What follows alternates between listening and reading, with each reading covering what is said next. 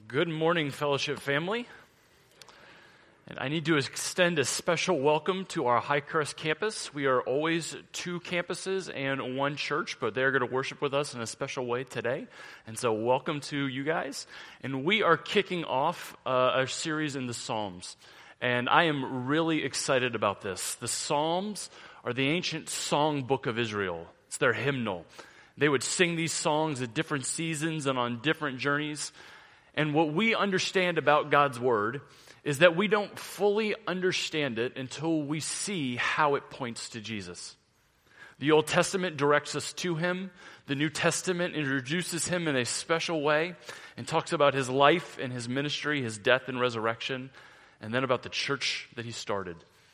And so our job over these next 9 weeks is to get into these Psalms, these 9 that we've selected, and to find Jesus in them. And today, I don't believe that's going to be hard to do. And so I invite you to turn with me in your Bibles to the book of Psalms. We're going to be in Psalm 8. Psalm 8. And while you are turning into Psalm 8, I want to talk to you a little bit about identity. My friend Jonathan Sublett, who is the lead pastor at the Highcrest campus, sent me an article. And the article was from CNN, and it said that 26 million Americans have submitted DNA evidence or testing so that they can understand better who they are. We are a people that really want to know who we are. In fact, in this article, it says that you can now submit evidence for your dog to find out where your dog came from. I don't understand that one, but that's okay. We want to know where we came from. We want to know why we tick. We want to know why we do the things that we do. In fact, I was with my friend one time as he was getting his results, and he could see that he was from a particular village in Germany, and somehow that told him a lot about who he was, and I didn't understand. But we love to know these things. We want to know where we've come from. We want to understand what makes us up now. We want to know where we're going. We want to understand our purpose. And it's hard. We live in an unprecedented time of having an amount of voices speaking into our lives. We have 24-hour news cycles that are constantly telling us how we should think and how we should believe and how we should respond. We have these social media things that we allow ourselves to get into that constantly are giving us comments and feedbacks and likes and maybe not giving us likes. And it speaks into who we are, and sometimes we get lost. And I think that Psalm chapter 8 is going to do a really good job of telling us who we are. So let's turn to Psalm chapter 8. Now, Psalm 8 is a very small chapter, and it begins and ends with the same verse. And that is a very technical term called an inclusio. Everything else is included between these two bookends. And these two verses are going to tell us our main points. So let's read them. Psalm 8:1. O Lord, our Lord, how majestic is your name in all of the earth. This is the central point of the psalm. This is what we need to understand, and it is that Jesus is worthy to be praised. That's what we need to understand when we're done reading this, is that Jesus is worthy to be praised. And so why? Let's read it. O Lord, our Lord. You'll notice that those two words, while they sound the same, they look a little bit different. One is all caps and one is not. The first one is the word Yahweh. It is the name of God. In fact, it was written in a special way so that they would not pronounce it correctly. If you were reading it, it would say YHWH. It is the name of God. He is a personal God. They are addressing Him by name, Yahweh. And then, O Lord, our Lord. That second word is Adonai. It is the word for master.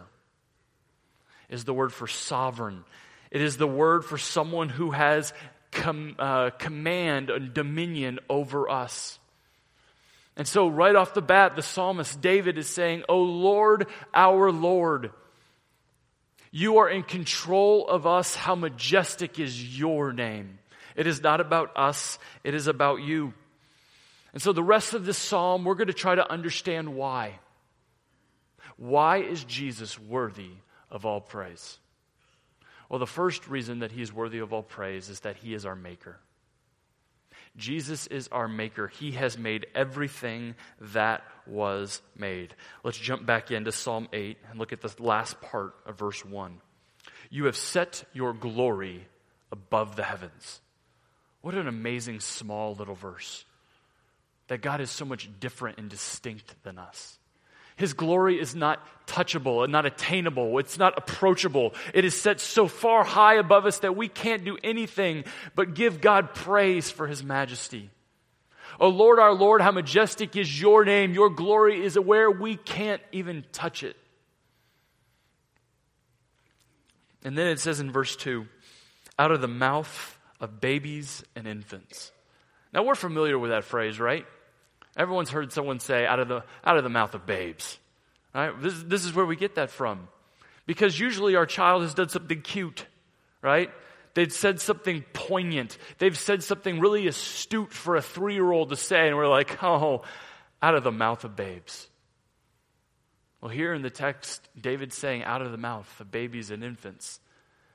But it says, out of the mouth of babies and infants, you have established strength. Is there any word that we expected less than strength? Out of the mouth of babies and infants, we have weakness.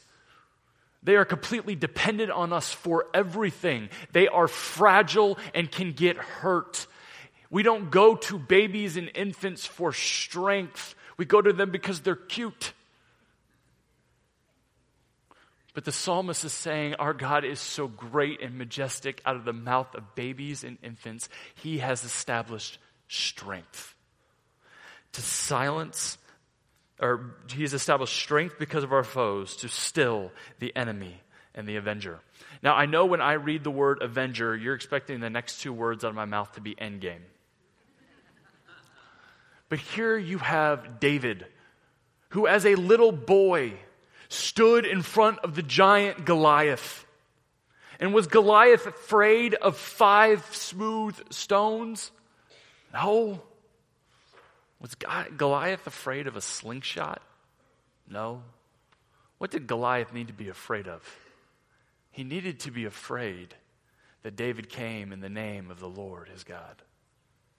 Out of the mouth of babies and infants, He has supplied strength. And then in 2 Corinthians, when we read about Paul's weakness, we read again about God's strength. For in my weakness, your strength is perfected. And this is not a shock to us. And then we look at verse 3. When I look at your heavens, the work of your fingers, the moon and the stars which you have set in place. These heavenly bodies that we go out and look at and wonder, the galaxies and the stars and all of the things that we see in the sky and in the night sky. They show about how creative and vast our God is. I had a moment this past spring where our family got to go with our extended family to Disney World. And at 9 o'clock every night they have a show. And people sit on the main lawn in Magic Kingdom. And they look up at Cinderella's castle. Anybody ever seen a picture of Cinderella's castle? Or seen Cinderella's castle? It's a just huge artistic building, right? The creativity that God gave someone to create that building. And then on that building, they take these images of these movies and these characters and they splash it across. And it's done in perfect synchronization to music. And then at all the right times, the crescendos of the songs, these fireworks go off in the sky. A friend of mine told me at any given time, 16 million lights are lighting up that show. It is a spectacle to see. And yet it is a blimp on a map underneath the handiwork of God's creation. Orlando, Florida is just a blip on a map. It's just a dot. We sit under God's vast creation all day and we understand that He is our maker. We skip down to verse 5 in Psalms, and it says, "Yet you have made Him," speaking of man, "a little lower than the heavenly beings. You have crowned Him with glory and honor. You have given Him dominion over the works of your hands." All of these things that God has dominion of as our master and our sovereign. He has given us dominion over these things that He has made. You have put all things under His feet, all sheep and oxen, and also the beasts of the fields, and the birds of the heaven, and the fish of the sea, whatever paths along the paths of the seas. God has made it all. But this morning we want to tell you that Jesus is our maker, but Jesus isn't mentioned here in the text. And so let's see why we can say that with confidence. In the book of Colossians chapter 1, verses 15 through 17, we get a glimpse of what this looks like. It says that He is the image of God. He is Jesus. He is the image of the invisible God, the firstborn of all creation. Just as when Jesus told His disciples, when you see me, you see the Father. This is what this means. He is the image of the invisible God. When we see Him, we see our Father. For by Him, in verse 16, all things were created, in heaven and on earth, visible and invisible, whether thrones or dominions or rulers or authorities, all things were created through Him and for Him. He was there and present in creation, and there was nothing created that was not created through Him and for Him. And in verse 17, He is before all things, and in Him all things hold together. He is the glue that keeps His creation running. He is our maker. And the Gospel of John says something very similar in John 1 through 3. It says, in the beginning was the Word, and the Word was with God, and the Word was God. He was in the beginning with God. Jesus is God. And in verse 3, all things were made through Him, and without Him was not anything made that was made. Jesus is our maker. And because He is our maker, He is worthy of all praise. His name is majestic above all other names. But that is not the only way that we see Jesus in Psalm 8. And the second way we see Him is as our model. We see Him as our model. Jesus has shown us how to live. Now, if you notice, there is one verse in Psalm 8 that we have not read yet, and that is Psalm 8:4. And so let's go catch that one up. Psalm 8:4 says this, what is man that you are mindful of him? The Son of Man that you care for him. You can almost hear the incredulousness of David's voice. What is man? Who am I that you would care for me? What are we that you would care for us? The Son of Man. You are mindful of us. Why? But I want you to notice, if you look down at the rest of Psalm 8, that David doesn't answer the question. He doesn't tell us why God is mindful of man. He's asking a rhetorical question. And David is sitting here, you have done all of these great things for us. You have given us dominion. You have made all of these beautiful things. What is it about us that He cares? I think David knows the reason, but I also want to be very explicit with it. And to do it, we're going to start in Genesis chapter 1, verse 26 and 27. What is man that you are mindful of him? The Son of Man that you would care for him. Genesis 1, 26 and 27 responds, then God said, let us make man in our image, after our likeness, and let them have dominion over the fish of the sea, and over the birds of the heavens, and over the livestock, and over all the earth, and over every creeping thing that creeps on the earth. Do you see the parallel there to Psalm 8? He said, let us make man in our image, and then He begins to give them dominion over the things that He has created.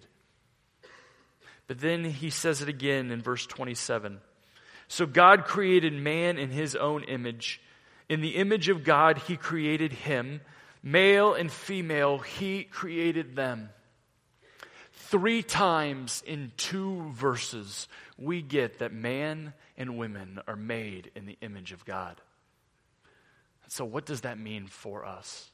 What are the implications of us being the imago Dei, the image of God? Well, it means that you were endowed with God-like glory. that when this world was to see you and to see me, they were not just to see us, they were to see God in us. They were to see us imaging him right back to them.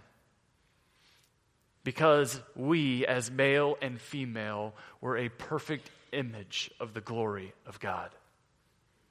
And that means every one of us that God has made has been given dignity and value and worth, because we were made to look like him and reflect him in this world. That means no matter how tall you are or how short you are, it doesn't matter if you are fast or you are slow, it doesn't matter what language you speak, it doesn't matter where you got up this morning, it doesn't matter what your hair looks like, and it doesn't matter the color of your skin. If you are made in the image of God, you are loved by him, and you have value, dignity, and worth. But right after Genesis 1, we get Genesis 3. And in Genesis chapter 3, everything changes. Adam and Eve fall dead in a garden because they went their own way in rebellion.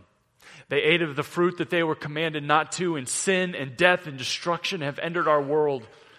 And now the evil one, the devil, has free reign. And he has enslaved us and has changed very things about us. And now when you see me, you don't just see the image of God in me, you see my flaws. You see how different I am than you. You see things you don't like because that image of God has been defaced. We see things that we don't like and don't want to see, even though that image of God is still there. There's nothing that we can do to get rid of it. But we now live in a very broken and dark place. And so now I hear different words of David in Psalm 8 when he says, "What is man that you are mindful of him? The Son of Man that you would care for him." Have you seen us? Have you seen the way we treat one another? Have you seen the way we talk to one another? Have you seen the way we hate one another? What is man that you would give him all of these blessings? Well, from Genesis chapter 3 for the rest of the story, we see why God is mindful of man and what God is going to do about it. And we're going to spend the rest of our time in the book of Hebrews chapter 2. And I invite you to turn with me to Hebrews chapter 2, starting in verse 5.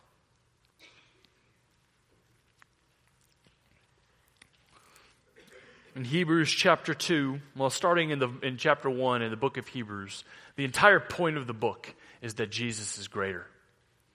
He's going to go through all of these things. He's greater than the angels. He's greater than Moses. He's greater than Abraham. He's greater than Melchizedek. He's greater than the priestly system, the sacrificial system. Jesus is greater than anything that you could put your mind around. And in chapter 2, we get a glimpse of his view of man. For it was not to the angels that God subjected the world to come. It was not for the angels that he has designed and done all of these things of which we are speaking. In verse 6, it has been testified somewhere, and I just think that's hilarious. Somewhere. Psalm 8. What is man that you are mindful of him? Or the Son of Man that you care for him? You made him a little while lower than the angels. You have crowned him with glory and honor, putting everything in subjection under his feet. We get that question again. What is man that you care so much about him? Now, in putting everything in subjection to him, he left nothing outside his control. At present, we do not yet see everything in subjection to him. We don't see the world yet as it's supposed to be. We still see the brokenness. We still see the defaced image of God. And so what is God going to do about it? But we see him. I love that word, but. It changes everything on a dime. But we see him, Jesus, who for a little while was made lower than the angels. What does that mean? What does it mean that Jesus, who is greater than the angels, for a little while was made lower than the angels? It means that he came and he looked like us. He came down, he stepped out of heaven and stepped into our skin. He stepped into our existence. He has modeled how we will live, namely Jesus, crowned with glory and honor. In verse 2, he said, you have crowned him with glory and honor. In verse 9, we have seen him crowned with glory and honor, but why is he crowned with glory and honor? Because of the suffering of death, so that by the grace of God, he might taste death for everyone. He has been given a crown of glory and honor, and that crown of glory and honor looked like a death that he died on our behalf. And we skip down to verse 14. It says, since therefore the children share in flesh and blood, he himself likewise partook of the same things, that through death he might destroy the one who has the power of death, that is the devil, and deliver all those who through fear of death were subject to lifelong slavery. Why did he come down and partake in our existence? He did it so that he could defeat sin, that he could defeat death, that he could defeat the grave, and that he could defeat the devil. No longer will we have to live as slaves to the evil one and as slaves to sin, because he stepped down and modeled how to live, because he took the crown of suffering upon his head. He has set us free once and for all from the grip of the evil one. For surely it is not the angels that he helps, in verse 16, but he helps the offspring of Abraham. How much does he care about man that he became one? And I want to take you back to Psalm 8, verse 2, where it said, out of the mouth of babies and infants. How did Jesus come into this world? As a baby and as an infant. And out of the mouth of that baby, that infant, God has established strength because of the enemy to silence the foe and the avenger. Therefore, he had to be made like his brothers in every respect, so that he might become a merciful and faithful high priest in the service of God, to make propitiation for the sins of the people. For because he himself has suffered when tempted, he is able to help those who are being tempted. That's us. Jesus has modeled how to live. He has shown us how we can overcome by trusting in the one that God cared for and the one that was mindful of, the one God sent to take on that crown of suffering, by trusting in him and then modeling our life after him. We understand why he is worthy to be praised. So what is our response? What is our response to this God who is our maker? What is our response to this God who has modeled for us how to live? And I could only come up with one word, and that word is humility. Our response to this God is humility. And I want to talk about humility in two different forms. The first is that I am who he says I am. We sing that song. It's kind of catchy. It rolls right off our tongue. I'll spare you from singing it to you. But he says, I am who he says I am. And wouldn't it be great if we believed that? But so often that is not where our brains go. It is, I am who my spouse says I am. Or I am who my coworkers say I am. Or I am who Facebook says I am. When I started and going down the path of ministry, I went to seminary and I had these great plans. I was going to be in academia. I wanted to be a professor. And it didn't take me very long to realize that I was not smart enough to do that. That I could not read fast enough and I could not retain that much information, so I had to find a better plan.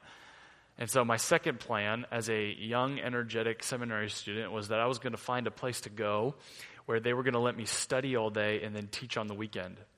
Because, that's what you guys are looking for in 20-year-olds. Because they are so full of wisdom.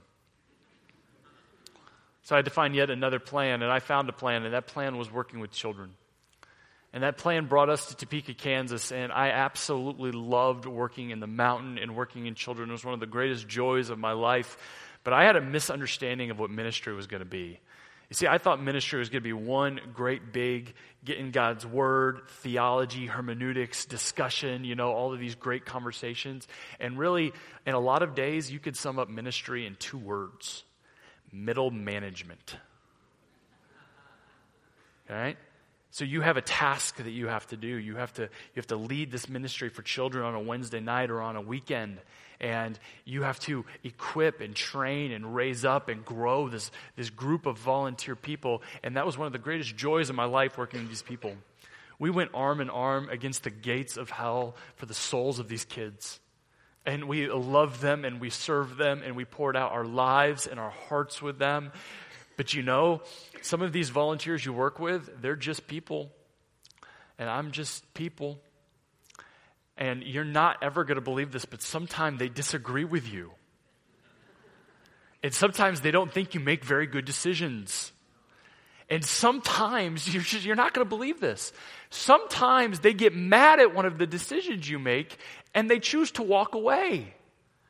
And sometimes they point a finger on the way out because you're never going to believe this. Sometimes we're not kind to each other. And sometimes they say, you know what? I'm not going to be in this thing anymore because you're a part of it. And I wish I could tell you in those moments, when you get those letters or those emails, that I really believe this, that I am who He says that I am. But it's way, way, way easier to believe who people tell you you are. And then after a little while, they say, hey, you've been managing volunteers for a little bit. And all of a sudden, you're going to manage staff. And this is going to be so much easier because staff are perfect. They're just people too. And I've loved the teams that I've gotten to serve with. I've gotten to serve with some of my favorite people in this world. But even when you serve with people that you're really close to, you have these instances where you have disagreements. And you have things where they're not going the way that you thought that they were going to go. And decisions get made and directions get formed. And people aren't on the same page and there's disagreements. And all of a sudden those feelings come up. And people say things they probably regret saying. And they go places they probably regret going. And things just happen. And I wish in those moments that I could stand before you and tell you that I believe this. That I am who Jesus says that I am. As opposed to the people around me. But I am prone, just like I think you guys are too, to believe what the voices around our head say. And on a good day where our fans are our loudest voice, we're having a good day. And on a bad day where the critics are the loudest voice, we're having a bad day. And we vacillate between the two. And in the midst of one of my lowest leadership seasons here, I got a funny assignment from the Lord. And that was I had to preach on 1 Corinthians chapter 4. And I really believe this was God's little joke to me. And years later, I finally gave in to my friend Bill, who tried to get me to read this book called The Freedom of Self-Forgetfulness. It's by Tim Keller, and he did a way better job with 1 Corinthians 4 than I did. But here's what 1 Corinthians 4 says in a nutshell, and please, this is a paraphrase. Paul is writing to the Corinthian church. And if you know anything about the Corinthian church, it wasn't really going the way that they wanted it to go. Both sides were upset. Paul was upset with the Corinthians, and the Corinthians were upset with Paul. And Paul is writing this letter, and he says, I got to tell you something, Corinthian church. I don't care what you think. And you're like, really, Paul? Like, that's kind of strong. You don't care what they think? And he goes, I'm going to go one step further than that. It's not that I don't even care what you think. I don't even care what I think. Because what you think doesn't matter and what I think doesn't matter. The only thing that matters to me is what my God thinks of me. It is His commendation and His voice that is going to be the loudest shout in my life. And I realize that this is true. That I am who He says I am. So what does He say about me? Who is Brian that He is mindful of me? Who is Brian that He would care for me? He says, I sent my Son to die for you. And all of your flaws and all of your imperfections,